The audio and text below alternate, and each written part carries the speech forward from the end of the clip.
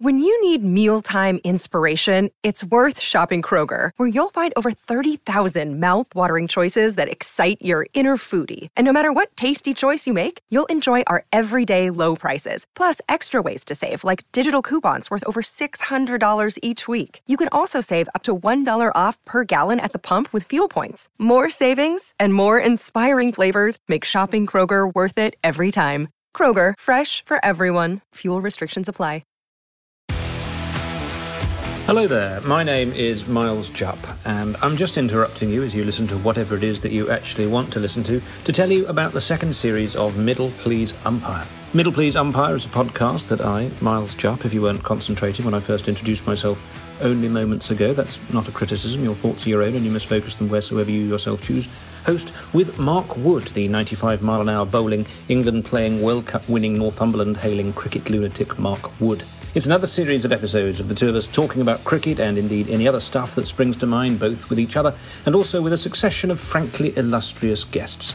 We lift the lid on Mark's life as an international sportsman, basically he spends a lot of time icing himself, and take you on a whistle-stop journey through the windmills of his mind. I, a mere fan, listen agog, giggle excitedly, and try and draw comparisons with my own rather more mundane existence. All episodes of Middle Please Umpire are available right now from your favourite podcast providers.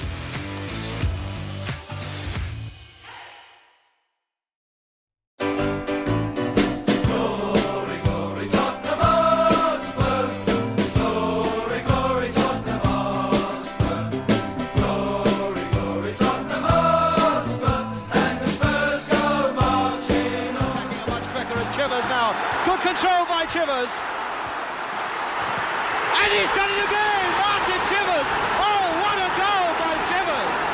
Oh, what a tremendous goal! All the control and the cheek and the finishing by Martin Chivers, 2-0. It's come to Mackenzie. What a good tackle by Graham Roberts. And now Galvin. Spurs have got two to his right, and Galvin wants to go on his own. Villiers. And still Ricky Villiers. What a fantastic run. He scored. Amazing goal by Ricky Villiers. Hello, welcome to this week's very special episode of the Spurs Show in association with William Hill, the official betting partner of Tottenham Hotspur. Well, you know, it was a kind of competition that we always downplay, but it's Friday now. The match programme's just been delivered in the post. I'm now getting excited. I've got cup fever. It's the League Cup final this Sunday. And joining us, three esteemed guests to discuss the game on Sunday. We'll look back, obviously, at the game against Southampton. We'll discuss what a tumultuous week it's been in the life of Tottenham Hotspur and us poor suffering fans. Lots to cover. Joining us, returning, Emmanuel Mons back on the show. How are you, Emmanuel? I'm well. My mental health has improved because I haven't watched live a Spurs game since Jose took over. Well, I mean, you've basically, as soon as Jose joined, you boycotted your beloved Tottenham. You went, that's it, I can't watch this. Unbelievable. Good to have you back. It's good to be back. And also joining us, your old tennis double partner, Simon Lipson returns. How are you, Simon? I'm very well, Mike, and I'm as joyful and joyous as Emmanuel about the departure of Mourinho. But having said that, I did kind of put myself through the misery of watching every game. Yeah, most of us have. I must say before I welcome our very special guest, the game against Southampton was the first game this year that I was shouting, screaming at the telly, punching the air. Under Mourinho, I was just sitting there, just like, oh, whatever. So that's a good thing. And finally, a man who could talk personally about lifting the League Cup trophy, which we're playing for on Sunday. Been on the show many times. We've done a couple of great special shows of them. Well worth checking out. 415 league appearances for Tottenham. 49 goals. He was there from 1965 through to 1980. UEFA Cup winner, League Cup winner, 14th most appearances ever for a Spurs player in our history, and the only Spurs player to this day to wear every outfield number for the club. John Pratt returns. How are you, John? Very well, thank you. Yeah, good to be Lovely here. to see you. Well done for getting used to for those of you at home, we record these via Zoom. Thank God I've got a daughter. We're all the same now. I mean, I'm literally on my daughter's laptop because the last few shows, my laptop, I just couldn't sort it out. I'm using a small child's laptop just to be here today. Well, look, so much to talk about. Let's very quickly, we've got to talk, because since our last show on Monday, I think it was, we had a game against Southampton. John, did you see the game on Wednesday, wasn't it, against Southampton? Real game of two halves, wasn't it? Exactly. I mean, I know that's a cliche that's used in football, but to be fair, we were quite abysmal. Terrible in the first half. Well, that's for you to say and me to imagine. Obviously, Webber, Ryan, and Chris Powell had got into them at half time and said, "Look, you've got nothing to lose other than a place in the League Cup final team. You better get yourselves out, pull your finger out, and show a bit of positivity," which has been lacking in lots of ways. And whether you blame the manager or you blame the players, I'm one to favour blaming the players rather than the manager. I know he's not too well thought of in the present company, but the man was a serial winner and a very bright man. Unfortunately, his philosophy is the new word in football, isn't it? About how to play the game isn't in line or in sync with the way Tottenham supporters expect Tottenham to play. Well, what did you feel, John? Because obviously, you're kind of in a different position because you're Tottenham mad through and through. But as an ex-player, you're kind of directly, indirectly connected to the club. Tottenham Hotspur PLC. So, like certain players, you've got to be careful at times saying things. Certain players are very vociferous on social media. Some are very diplomatic. But as a Spurs fan, when you're watching some of the football that's been served up this season, have you found it difficult when fans stop you in the street and kind of saying how you feel, or not particularly? Well, I understand 100% how they feel. As I said just prior, that the reason why I think we haven't won necessarily as many trophies as we should have done in the past with the good sides that we've had is the fact that you have to do things a certain way. You have to win with style, being a Tottenham supporter.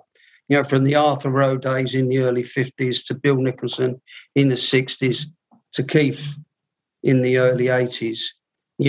We have done things with a certain style. We wouldn't pass the ball back to the goalkeeper because Pat, who was the best goalkeeper I've ever seen, Pat Jennings, he'd kill us if we passed the ball back to him and he couldn't pick it up. Why pass the ball back? There's an old saying in football that the reason, why goalkeepers are goalkeepers is because they're crap out on the field. So why keep passing the ball back to the goalkeeper, who, in my opinion, is crap with the distribution? Defenders, if they're receiving the ball, they should have already had their body in the way in preparation to pass the next ball. So consequently, I can lob the ball up. I should be more accurate passing the ball forward than Hugo Lloris is. Well, I mean, it's funny you mentioned Hugo there because obviously Simon, going back to the Southampton game, and as John has alluded to, we weren't good at all in the first half. We could have been 2-3 down if it wasn't for Hugo in the first few minutes. There was an extraordinary double save, especially the second one. The header was, you could argue, where he was, but the second one, we could have flung himself. It came off his knee or whatever. Yeah. And then Walker Peters was in and he was off his line for Hugo, I thought, really, really quickly. And kind of really kept us in we were all over the shop in the first half. And that kind of manager bounce and all the press before, the shackles are off, players can now express themselves and all this kind of stuff. Yeah. It wasn't happening in that first half, was it, Simon? It's fantasy, that the idea is suddenly the shackles are off and you're suddenly going to be great players, and the flair and the fantasy is going to come back. And it's interesting because I was piddling around on Twitter during the match. And after 13 minutes, someone tweeted, "Same old shit." and I tweeted back, it's only 13 minutes. I mean, I expected 18 minutes someone would say "same old shit," But I do think, and I actually subsequently tweeted that, we've been with Mourinho for 16 months, thereabouts, and we've somehow become a turgid, negative side that's trying not to lose most of the time rather than going out and trying to win. And you can't just turn that around in 5 seconds. It doesn't work that way. These players have been playing, in my view, in straitjackets. And there's like sort of muscle memory. You get the ball, you're going to play it to the side. There's that rhythm. The whole business, I know Ndombele is now getting a lot of stick, and I stand by him. I think he's a player of immense ability. But he's become a player who's playing deep, playing short, little sideways and backwards passes, when we all know he can go past people. We all know he can play killer passes. But to me, it feels as though he's been discouraged from doing that. And having seen Delhi marginalised, stuck on the naughty step forever, for one flick, seemingly, players are not going to start trying stuff. But it was interesting towards the end of the second half when when we got ahead, we were still pressing. We were still pushing it up in their half. And it's fascinating, isn't it, watching a team being effective, playing in the other team's half. Because, frankly, if we're going to concede a late equaliser or a late, a winner to another team, well, then I'd rather we were doing that trying to play in their half, because as we've proven, when we were defending, certainly in the later days of Mourinho, and we were hunkering down, trying not to let a goal in, we let a goal in, right? So let's let a goal in when we're attacking. And then that way, at least you feel as though, okay, we weren't playing not to lose, we were playing to win this game. Yeah, I mean, Emmanuel, it's interesting. I know you said that and we can go into your reasons now why you wouldn't watch under Mourinho. What was interesting about the Southampton game and Ryan Mason, who, again, any of you have been on this, haven't listened to the show he did with us back in 2018, urge you really get the insight of the man. Really worth listening to that show we did with him. What was interesting, and Mason's very inexperienced. He's been coaching, sort of academy level, and I know Chris Powell's there, more experience. Ledley's there as well, but not much experience. Not one who can draw on hours and hours of football. What was interesting in the second half, Emmanuel, when we could all see it, he was on the touchline, literally urging us to press forward in the last third of the pitch. Really simple thing that all of us that do at home shout, go, push up, but just simple things. Football should be a simple game when it comes to, trying to put the ball in net and how you're going to put the ball in net. And just seeing that as a Spurs fan was lovely to see a coach on the touchline urging us forward, as opposed to the old stick back, no, stay, don't cross the halfway line, all the usual hand signals we see from there. Yeah, no. Look, I think it's going to take a little bit of time, I think, for the new philosophy to seep through. Yeah, look, he's got 6 games. Ryan Mason's got 6 games to get us into Europe. Actually, let's just talk about that. Do we really want to get into Europe? And by that I mean, do we want to get into the Europa Conference League? So the rather sort of maybe a negative view I have is that actually, obviously, you want to win a cup, but if we win the cup on Sunday, we qualify for the Europa Conference. Unless we finish top 6. We finish 5th or 6th, then we'll be in the Europa League. Well, yeah. I'd say the odds of us finishing 5th or 6th are pretty remote, to be blunt. I mean, obviously the disaster scenario is we lose the cup final and we finish 7th, and then we qualify for the Europa Conference League. So it's almost a competition that's been designed for us to enter from the UK, where all the other fans can chortle. But look, you're right. It will be a breath of fresh air for the last 6 games, and whoever takes over, I think. And just on John's point in terms of Mourinho being a serial winner, it's almost the equivalent of saying, listen, wouldn't it be great if we actually could re-sign Gary Lineker and Glenn Hoddle, because they were fantastic footballers and scored lots of goals. He's had his time, as has been proved. So he was very successful in the past. The reality is he wasn't successful in the last few games, the last few teams he managed.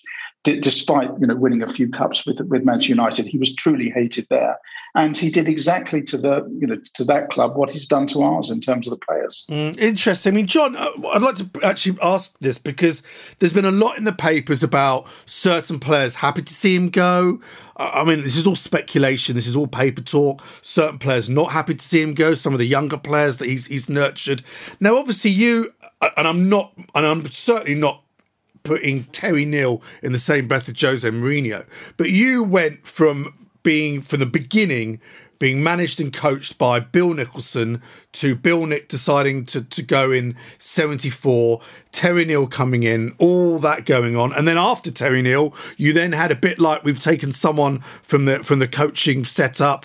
Keith Birkinshaw came in, who was a coach with the reserves. You could see slight parallels to Ryan, obviously far more experience than Ryan Mason.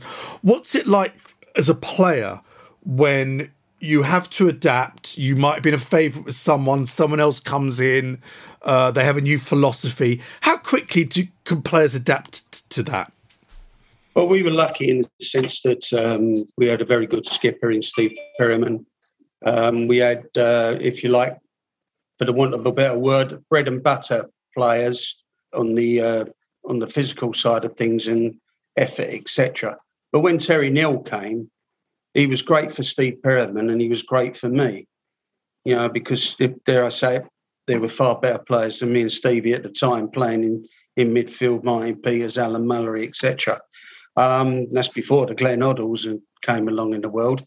And he said to Steve Perryman, Steve, when you were 15 playing for England schoolboys, you were one of the best passers of the ball, not only in schoolboy football, but in any football. Pass the ball. And he said to me, get in the penalty area, shoot a goal and score me some goals. I know you're going to run back, but go and do that. The Terry Neill year, I think I got about 13 goals in the league.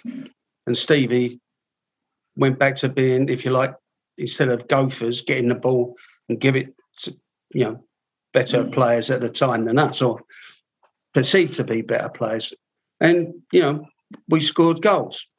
We also did have a meeting, much to our detriment, where we said, look, forget about, just nod your heads when Tell says anything to you. This is the way we're going to play. This is what we perceive things to be, because it's the Tottenham way. And we were reasonably successful. We got the League Cup semi-final, which we got cheated out of, up at Newcastle, and we ended up 8th in the league. And then he went to Arsenal, which, if I was manager of Arsenal and Tottenham asked me to come and manage them, I would do exactly the same thing. And Berkey was very, very good in listening to people. And I think his own thoughts were, when he was the assistant manager, was that he had bought into the way Bill Nicholson and all those people before Bill wanted to play the game that use all like seeing, creativity as well as the effort side of it. And that's what's putting the team together. In the later years, Stevie and I, if you like, went back a little bit into being the gophers, for getting the ball and giving it to Glenn and Ozzy. Well, that ain't too bad an idea to do, is it? Because we were better at defending and winning the ball than Glenn and Ozzy were, and they obviously were far better in the productive area of the game than we were. That's interesting. I mean, Simon, and the other thing as well that I think is a really positive thing, Ryan Mason was there, grown up at Tottenham with certainly Harry Kane. I mean, he's played with a lot of them. So, I mean, he's not only is he now, he knows intimately a lot of these players, which could be a good thing. So I know every football club eventually gets the little cliques, the little dressing rooms, whether it's a country thing or whatever. But you think now that kind of togetherness well, we know it wasn't there because Hugo Lloris said that togetherness is gone. There's schisms in the dressing room. He actually said it to the press after the awful Zagreb capitulation. You think that would be better? And I know we had Rob Easton and Simon Greenberg on the show last week, and they both went, what chance we had of winning the League Cup now, I think under Mourinho, serial winner, can win cup finals, I think has been lessened now. I actually disagree. I think that bounce of that all in it together with the same age, come on, let's do it. Do you think that might help on Sunday? Yeah, it's interesting that. I mean, it's pretty clear from what people have said, apparently from within the club, he's well liked, he's admired, he's somebody who has got personal, goes back years with people like Harry, and that counts for something. It's hard to know in tangible terms what that will mean, but if you've got somebody who is generally bringing the group together, I mean, I was arguing all the time under Mourinho that he's a divisive character. So what you need in a team, it's obvious, seems to me, is you need cohesion, you need unity of purpose, you need, which Pochettino obviously had and instilled for a while.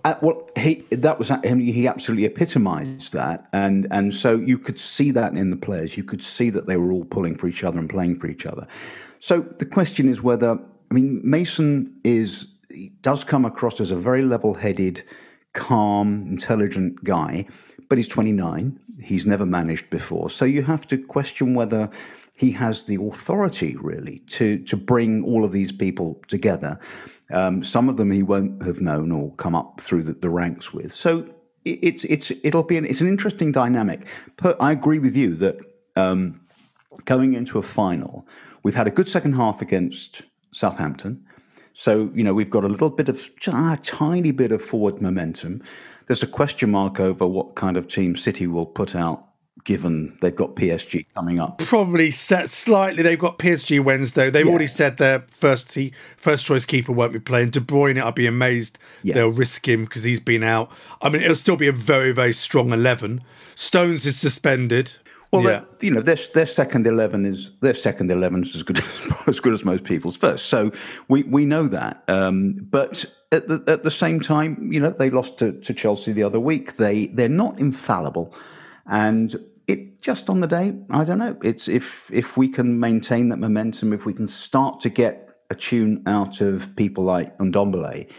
And of course there's the Harry question. I'm assuming he won't be playing. We've heard nothing really. Well, I think the talk of, we're recording this on Friday afternoon. The talk was he did train a bit yesterday. Oh, did he? Right. Yeah, he certainly was at the Southampton game, and you could only see one. He was certainly, I don't think he was wearing a protective boot. Emmanuel, obviously, if he starts on Sunday, Harry Kane at Wembley with the extraordinary record he's got, surely we're in with a shout then, aren't we? If I could be really honest, the team that I've watched most this season is Man City, and I watched them against Aston Villa, and I accept that that's their strongest team, and they're unlikely to put their strongest team out against us. But they are, they're a number of levels above us, to be frank. And even with Harry on the pitch, I'm not sure we're going to see enough of the ball to make use of him. And actually, the one other thing I'd question is, Harry wants to be careful. Obviously, he's got the Euros coming up, and he clearly won't want to. He clearly won't want to, sort of injure himself or cause further injury. So, my honest belief is, I think yes, obviously strange things have happened, but I'd say we are, the underdogs, very, very, by a heavy margin. Yeah, John, you've we just said over 400 league appearances for Spurs. You played in many, many games, especially in that sort of 70s era where we've got into games underdogs. You've got a result. What will the players and the coaches be saying before you run out at Wembley? What do you think the last sort of rallying call will be being? Obviously, they're going to be looking at individual City players. We all know what City players can do. There's nothing surprising that you're going to come. You know how good they are. They can pass you to death. What do you think will be said just before the game? We went back to, if you like, to the Pochettino era where we pressed in the second half of the last game, the Southampton game. And, I've been assistant manager at Tottenham and coaches. And what you want to do is you say, if it had been the other way round, we were great in the first half and crap in the second half. I might be, let's have a think about this. But it's all, the pudding's already been baked. The second half, I think we would all say, was a pretty good, effort. And I would say, well, look, all the things you did good on that thing, remember this second half. All these psychologists, what they do. I mean, I remember when we first had one, John Sayers, he said, think about your best goal you scored. What did you do? How was you feeling? And that's what psychologists do, I think. I don't know, really. I thought it was a load of crap. I didn't need people to tell me whether I was good, bad or indifferent. You know what I mean? It's but having said that, a lot of boys, and I respect their opinion, Clive Allen, Mark Falco, etc., they all got something out of it. And if you only get a marginal piece out of it, I think come Sunday, we've got to adapt the same principle that we played in the second half. Press people, don't keep passing the ball back, pass the ball forward. Nendembele, if that's the way you say his name, he's going to knock himself out getting in his car one day, and he sells so many dummies, it's ridiculous. I love watching him. I just wish he was playing for someone else, to be honest with you. But cometh the hour, cometh the man. He certainly, as you rightly said, Simon, he can go past people without thinking about it. He's a strong little sod. The only thing is he goes down like 9 pins if he gets touched, doesn't he? Yeah. Well, it might be a good thing if you can win us some free kicks in around the box. Free kicks is a whole other podcast. Some of the free kicks this season, Dyer, Kane, I don't know what's going on. I mean, we really need a out-and-out free kick taker back at that club. We've got Bale. Bale, exactly. I mean, why isn't he taking free kicks? Anyway, let's go to a quick break. When we come back, we're going to just remind everyone of the road to Wembley. We'll also talk about the managerial situation, latest odds there. Back after this short break.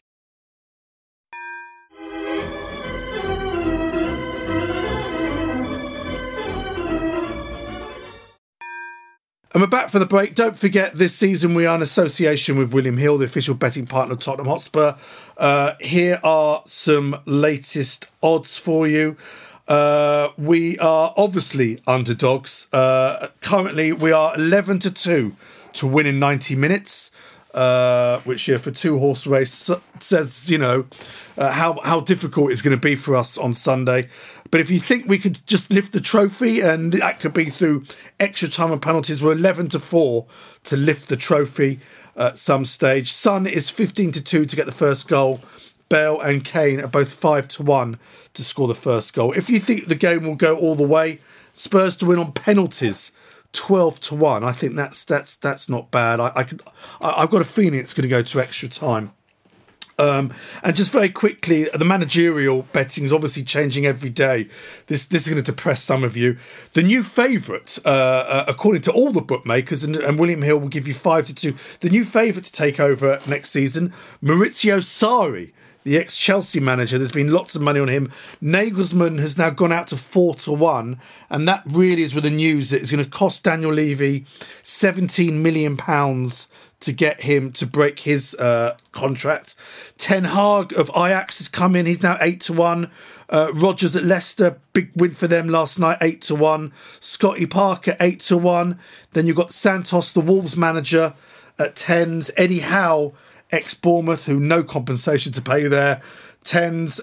Graham Potter at Brighton is 12-1. And Ryan Mason to keep the job next season, 12-1. John, some of those odds, I don't know if you're a betting man or not, but I'm not. No, you're not. Okay, but I mean, I understand the betting. I mean, 11-2 to win 90 minutes. Clearly, we're pretty decent outsiders to turn them over. Well, that's like 5.5 to 1, isn't it? If they're that much better than us, it should be 20-1 for us to win. I think we've got to adopt the Man City philosophy about. They win the ball back like Barcelona.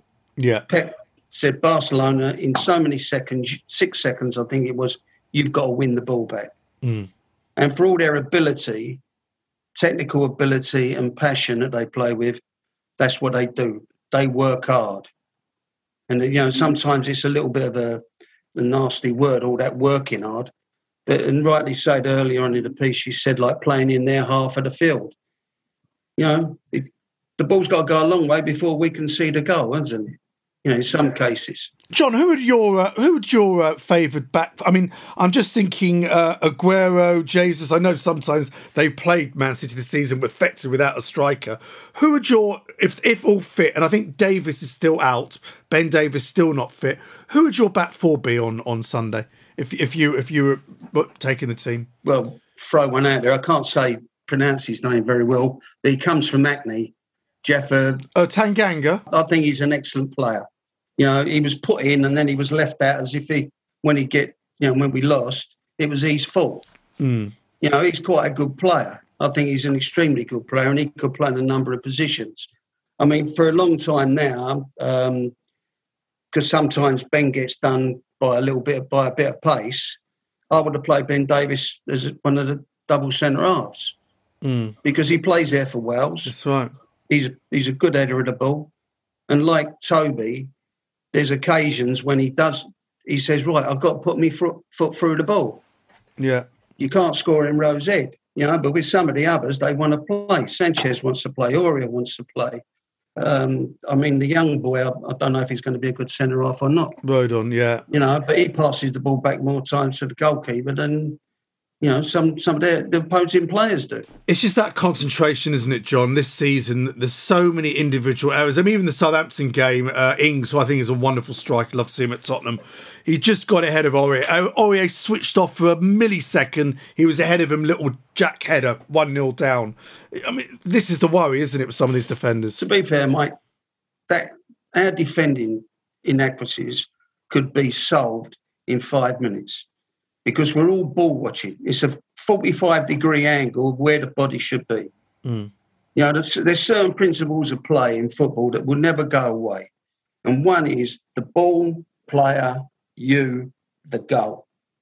But we turn and we don't see the opponent behind. How many times have we got caught with people scoring in between the players? No one marks. And everyone wants to be spare. No, get your body in the right position, job done. Take 10 minutes on the training pitch. Yeah. So Mourinho's coaching staff, I don't know if they had a defensive coaching staff. I mean, the present one, we should do all right with Nigel Gibb and... That's right, Gibb's in there as well. And Ledley's in there as well. I mean, if anyone could teach centre-backs how to defend... Yeah, well, I mean, he was a decent player, weren't he? Yeah. So, and to be fair, I don't think we've got anyone in Ledley's class at this moment in time. Yeah. Simon, who would you kind of think back? I mean, Mourinho's last game, that was the 17th different defensive partnership. So clearly, let's be honest, the reason Jose lost his job, really, you've got to look at the defence, the games we were losing, which kind of put pay to Pochettino as well. Mourinho was coming, the first thing he was told to do was sort the defence out. He didn't. We've got 6 games left in the league, I think, League Cup final. Can they just get a tune out of 4 players for the next few games? It did seem that the Southampton game, Rodon obviously is cup tied. He can't play in the final anyway. Is that right? I think you might be right. Certainly was in Europe. It seemed to me that selection against Southampton was probably designed to sort of start gelling ahead of the final. So I'm expecting him to, Aurier at the right, Reguilon left, and then the Dyer and Toby in the middle. I mean, I love Tanganga. I think he's a great player, but he's just not had a chance to settle in a position. He's not really had a run of games. So I can't see him being anywhere other than on the bench. So that would be the back four. You're absolutely right. There was, I don't know what the stats were, but Mourinho couldn't settle on a back four. So we had Sanchez in and out, Dyer in and out. We had Rodon sort of belatedly making an appearance and showing some real promise, actually. Tanganga in and out. And then he couldn't decide. It seemed to me Reguilon and Davis, he tended to play Davis when we needed to, when we were really hunkering down and defending, and Reguilon when theoretically we were a little bit more forward facing. So I don't know. It's hard to know because all of them, it seems to me, are fallible. They've all got a mistake in them. Aurier probably more than most, as we've seen. He's liable to have a brain freeze and something will happen either defensively or in terms of his discipline. And then Toby is the class act there, but clearly slowing. Dyer seems to lose men. I think Dyer's pretty decent on the ball, but he loses his man too often. And Reguilón I love Reguilón, but my sense about him is that he's a very good player, but he's not going to be a great player. Yeah, defensively, I think going forward defensively. I mean, Emmanuel, you said you probably watched Man City more than... Well, you have watched Man City more than Tottenham this season. They're so quick in and around the box and quick feet. And my concern is, Dyer training leg, a Sanchez training leg.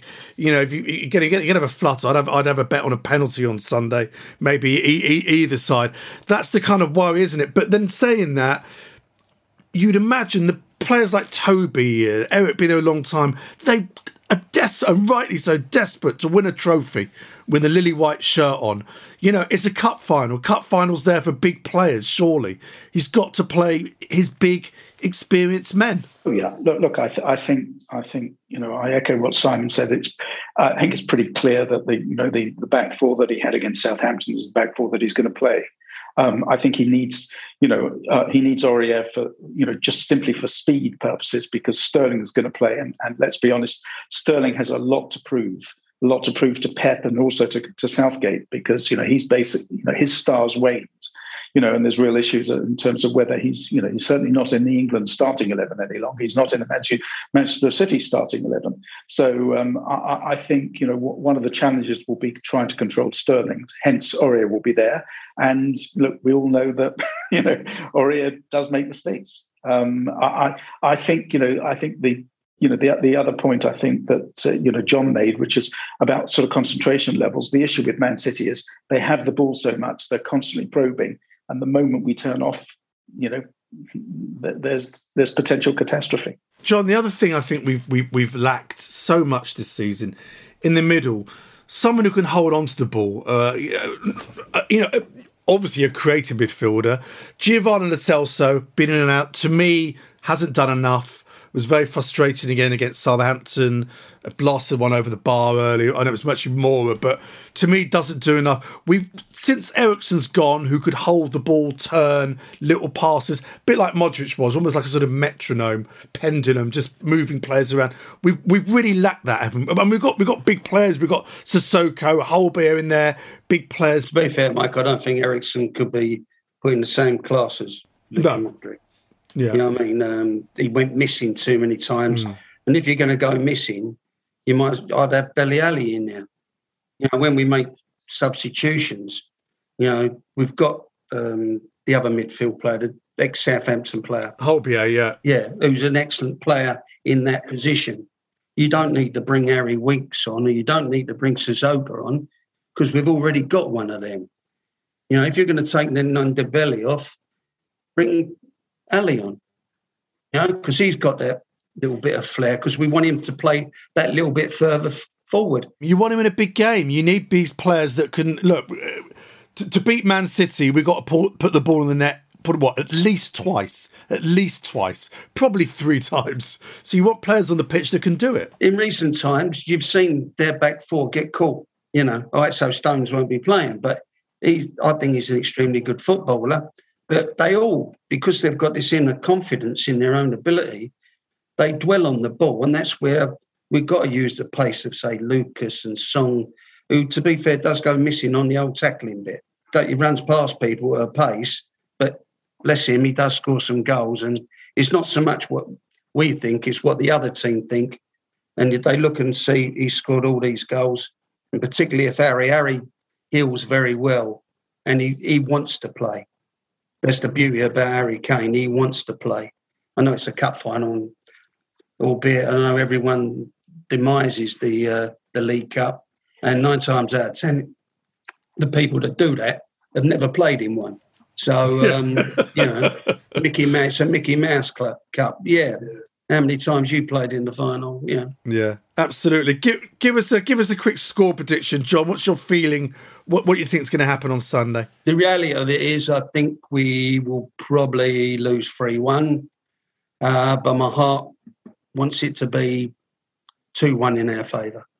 I think it can be because, if we compete and stop them playing football the way they're going to stop us playing football, because they'll have the ball, do a role reversal on them, and but you've got to lose. It's 90 minutes. It's one game. It's a cup final. You know, it's not playing in the European leagues at all, whichever happens in the league games. It's a one-off. Go for it. And as we all agree, we've got players who know I've been derogatory to them, but you don't play for Tottenham Hotspur and not be a decent player.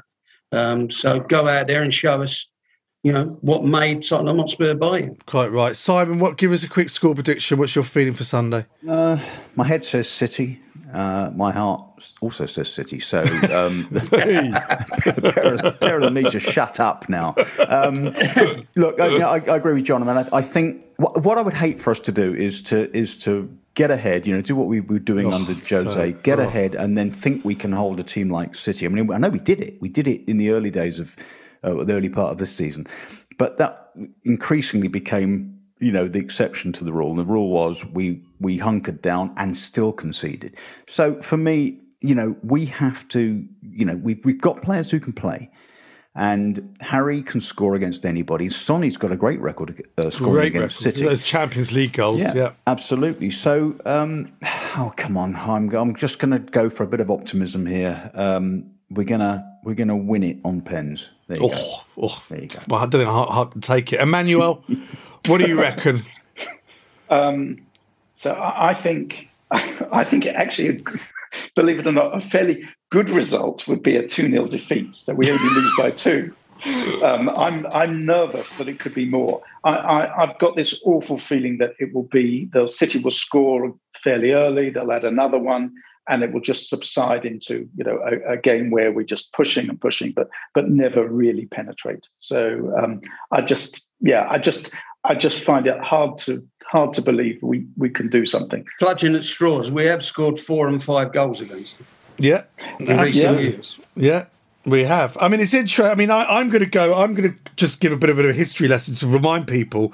The last time in the League Cup final was 2015 against Mourinho's Chelsea. If you remember, we started really, really well. I think we were ahead and they got back in the game. We lost and it was a bit frustrating. We just weren't good enough. 2008, we played Chelsea again.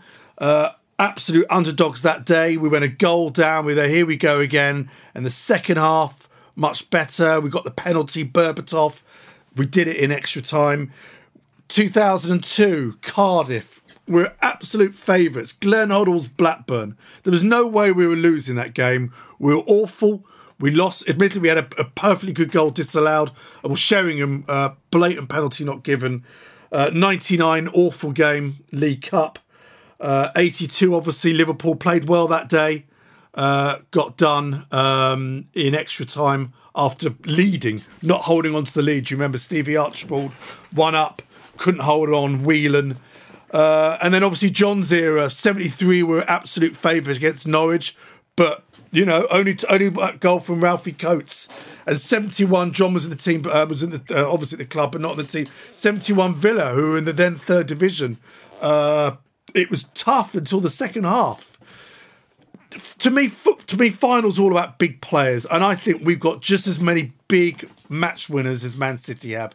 I think if Son hits form, Kane is fit and plays, Dele gets Gareth Bale's won pretty much everything he can, certainly when it comes to European football and Spanish football.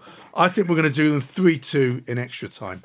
There we are, a little bit of positivity. And I have been drinking solidly since 11 o'clock this morning. Very, very quickly, because there's so much to talk about, and I know a lot of fans will want your take on it. This time last week, we were talking Tottenham had entered the European Super League. Within 24 hours, we'd left the European Super League. There was a small demonstration outside the gate ground against Southampton. I know, John, you're not a director at Spurs, but you know them all relatively well from your time at the club. How do you think that will be repaired? The fact that the club are trying to do something without any consultation with the fans, something the fans weren't happy with, a competition where there was no actual competition. It wasn't you get promoted to this. It was this quite bizarre money-making tournament. What are your take? What's your view on it? Well, the strange thing about it is that, I've sort of heard on the television Sky Sport that they want sanctions taken against the people that were involved in this. So John Henry, the Arsenal man, the Arabs from Man City. I mean, I think there's only one English fellow, and that's Joe Lewis, and he has nothing to do with running the club. What are they going to do? What are they going to go to them? So we'll take your billions out of the club. To be fair, I understand the frustration of supporters, but if we win the cup on Sunday, the 62,000 people will not be able to wait long enough to get in that stadium and cheer us on next season. Unfortunately, what's happened, it appears, I mean, I played in America for 3 years, and every league or every sport that they're involved in, there's no relegation and promotion. They have the Western League, the Eastern League, the Eastern Conference, basketball, baseball, American football, even MLS. There's no relegation and promotion, which is where the institutionalised, which is right. I mean, people used to say to me, we haven't won at Liverpool's for 75 years. I said, well, for 62 of those, they were in the second division. And they came up in 1960 with Leyton Orient. Yeah. And my dad used to play with the Orient before the war as an amateur. Yeah. So I watched more games in that year than ever, So, it's, how can I put it? They can't, I don't see how they can sanction these people. I don't know how they can say, well, then Daniel Levy's got to, be released. Everyone at Newcastle's moaned about Mike Ashby. He's put 250 million of his own money in Newcastle. With the people we're dealing with now, who are billionaires, it's like West Ham are doing fantastically well. But to be fair, Gold and Sullivan can't live with all the Arab people that are coming into the club, the American people that are coming in the club. Dare I say, Indian. I mean, India have got more billionaires than any other country in the world, I'm led to believe. But, the money men are always going to be there. But I think with this European thing is they didn't think it through, because most of the minds were set in the way that their leagues are run in America. No, you're right, Simon. It was so badly conceived, wasn't it? I think that is one of the issues. What's your take on the way the club have handled it and the kind of non-apology that then came out? We regret this. And the ironic line, we don't believe in standing still. We'll tell that to fans who, when you didn't sign anyone for 2 transfer windows, how's that for standing still, not buying players? And you could argue that the club, football-wise, is where we are now because of the inactivity of the board. What's your views? Well, it was such a fundamental misunderstanding of how football fans think and feel. Relegation, promotion, competition, the dream. I mean, we lived the dream in 2018. We're a sort of a not a great team getting all the way to the Champions League final.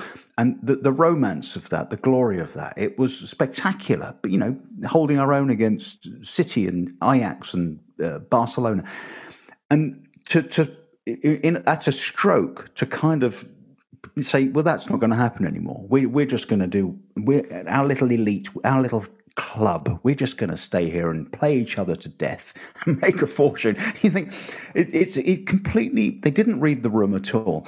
And in terms of everyone was sitting looking at Twitter thinking, when are we going to pull out? Because Chelsea did and City did. Man and then City, finally, it was almost 11 grudging. p.m. at night. Yeah, it was almost grudging. And the statement was so disappointing. I just wanted him to do what Arsenal did. And, far be it from me to praise Arsenal.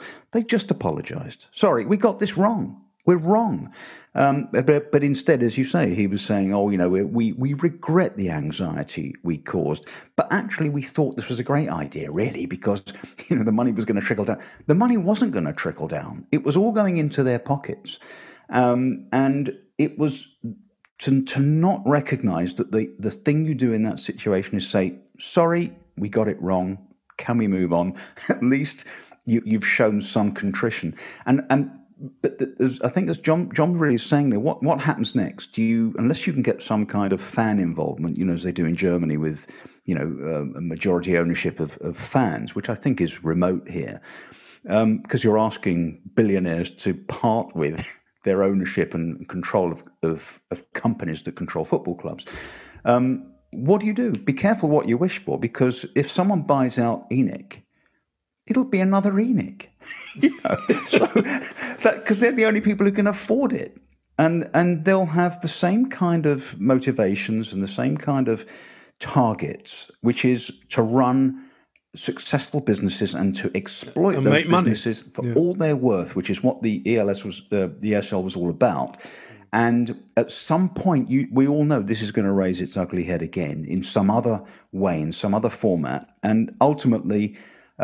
We probably, as fans, have to get our heads around the fact that things, the status quo will not always be, it won't be retained. Something's going to change, and we may not like it, and we may just have to live with it. Emmanuel, what's your take on it? Because the other thing, again, if there was a guarantee that whatever this, because it will come back in some kind of form, I'm sure.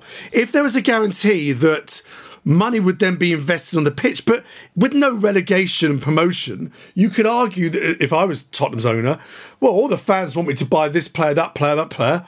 Why? We're in this every season. We seem to be doing all right. We finished 7th, 8th every season, this mini European league. I'm bringing X money into the club.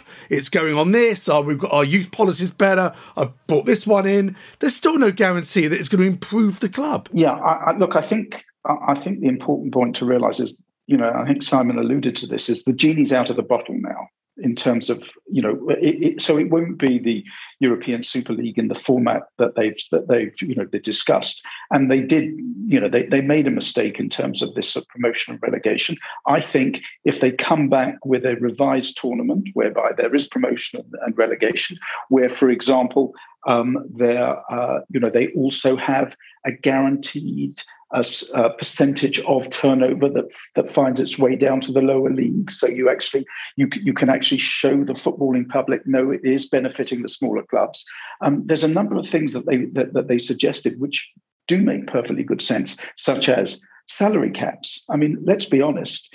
Going forward, you cannot keep paying more and more, given that the amount that's being charged to watch football matches is sort of capped out now. And, there's issues with the broadcasters, how much they're willing to pay. The reality is that football clubs, certainly large football clubs, are non-viable in a financial sense, in terms of making some sort of profit or even breaking even. So there has to be a way in which that changes. And so to put in, or to give teeth to financial fair play, and you actually say, no, you cannot run at 100 million, 200 million, 300 million loss every year because I've got a billionaire owner or because a country funds you. I think, let's be honest, it's not competitive at the moment. Spurs are not really, why do you think Chelsea and Man City bailed first? They didn't bail first because they didn't think it was a good idea. They bailed first because actually they have the competitive advantage at the moment. And that's why PSG didn't sign up, because they have a competitive advantage. These teams, money's, spending and losing money, it's no object for them. See, Tottenham has to be self-sufficient. Joe Lewis doesn't put any money into the club. That's right. Look, I know you're Joe right. Lewis, who's the money behind it, doesn't say, Abramovich. Years ago, before Alan Sugar took over the club, we were going to get wound up, because we were £20 million in the red. Amstrad wrote a cheque for 20 million and got us, but they were going to do Chelsea. It were 90 million in the red, but they didn't because Abramovich went 90 million. There you go. Thank you very much. And all was forgotten, So this is, I think, where us as Tottenham people have got to be a little bit careful in what you wish, is the sense that, for whatever does Daniel Lee, did Daniel actually know a decent footballer from another one? No. In our present climate, the person, I don't even know who he is, who is our recruitment officer, should be shot. Not just sacked, he should be shot. Because they're paying all this money out for what? For us, 65 million is a lot of money, as it would be for a lot of clubs. But the Man United, not even Man United, but the Real Madrids and the Barcelonas. I mean, Real Madrid have been bailed out by the Spanish government 2 or 3 times. Not a Barcelona have, I don't think, but when you're paying someone like Real Madrid were playing, Ronaldo, and they're playing Messi, aren't they? Barcelona, he ain't going to stay there because he's not getting enough money. But I think us, the Spurs, all these other, Kroenke is notified by everything, whereas Joe just goes, look, hey, I'm a golf man, I'm a racing man, and he comes from the East End, from where I come from, and he says, well, I'm enjoying this, but everything's got to be worked out, and that's why I've got the utmost admiration for Daniel in lots of ways, in the sense that, the refinancing of all the stadium, etc., etc. And I'm not a mathematician or a businessman by any shape or form, but we've managed to do it. We've got this fantastic stadium. All we've got to do now is perhaps plough a little bit more money into getting one of the best teams. Yeah, absolutely. Look, guys, we're kind of running out, and obviously we've covered so much. Very quickly, those odds I gave you, go to williamhill.com if you haven't already downloaded the app. Check out the website and the app for all the enhanced prices in the build-up to kick-off, for premium content, including a daily news, Spurs show, expert interviews, and original documentary series. Really, really good if you haven't got time to scroll through everything on the internet and all the papers, especially if you're overseas. We do it for you. Go to patreon.com/Spurs show. Follow us on Facebook, Twitter, and Instagram. Please leave us a nice review on iTunes. Next Tuesday, we've got the screenwriter Jeff Pope returns, Paolo Hewitt and Stuart Maister. John, Simon, Emmanuel, thank you so much. Can I just say one quick one? Please do. I think it was in the the mid 70s. Terry Venables wrote a book called "They Used to Play on Grass," AstroTurf pitches, and one of his final things was a European league. Yeah. No, look, I think we all agree it's absolutely going to happen. I mean, if you look at the new Champions League plans, it is that. It's more games, it's more teams. We mentioned we don't have time. I mean, obviously, you guys mentioned this European Conference thing. I've looked into it. It's the most bizarre. I mean, you think the Europa League is bad. I mean, this has got places I've never heard of, countries I've never heard of, let alone clubs. It's quite extraordinary. And we could, there's a very good chance we're going to end up in it. And then, wow, I mean, if travel comes back, boy, there's some away days for us next season. My goodness, extraordinary. Anyway, John, thank you so much. Enjoy the game on Sunday. Absolute pleasure. Lovely to see you. Simon, lovely to see you as well. Emmanuel, welcome back. I'm glad you're watching Spurs again. Hopefully you could be our lucky mascot on Sunday. Everyone, enjoy the game. His second team, Man City. Exactly. Yeah, exactly. Look, Sunday, the sun's going to be shining. There'll be 2,000 of us there. It's a cup final. It's another major cup final for Tottenham. There hasn't been enough over the years, clearly. It would be lovely for another glory day at Wembley. Until next week, come on, you Spurs. This is a Playback Media production. Get all the associated links for this podcast at spursshow.net. Sports Social Podcast Network.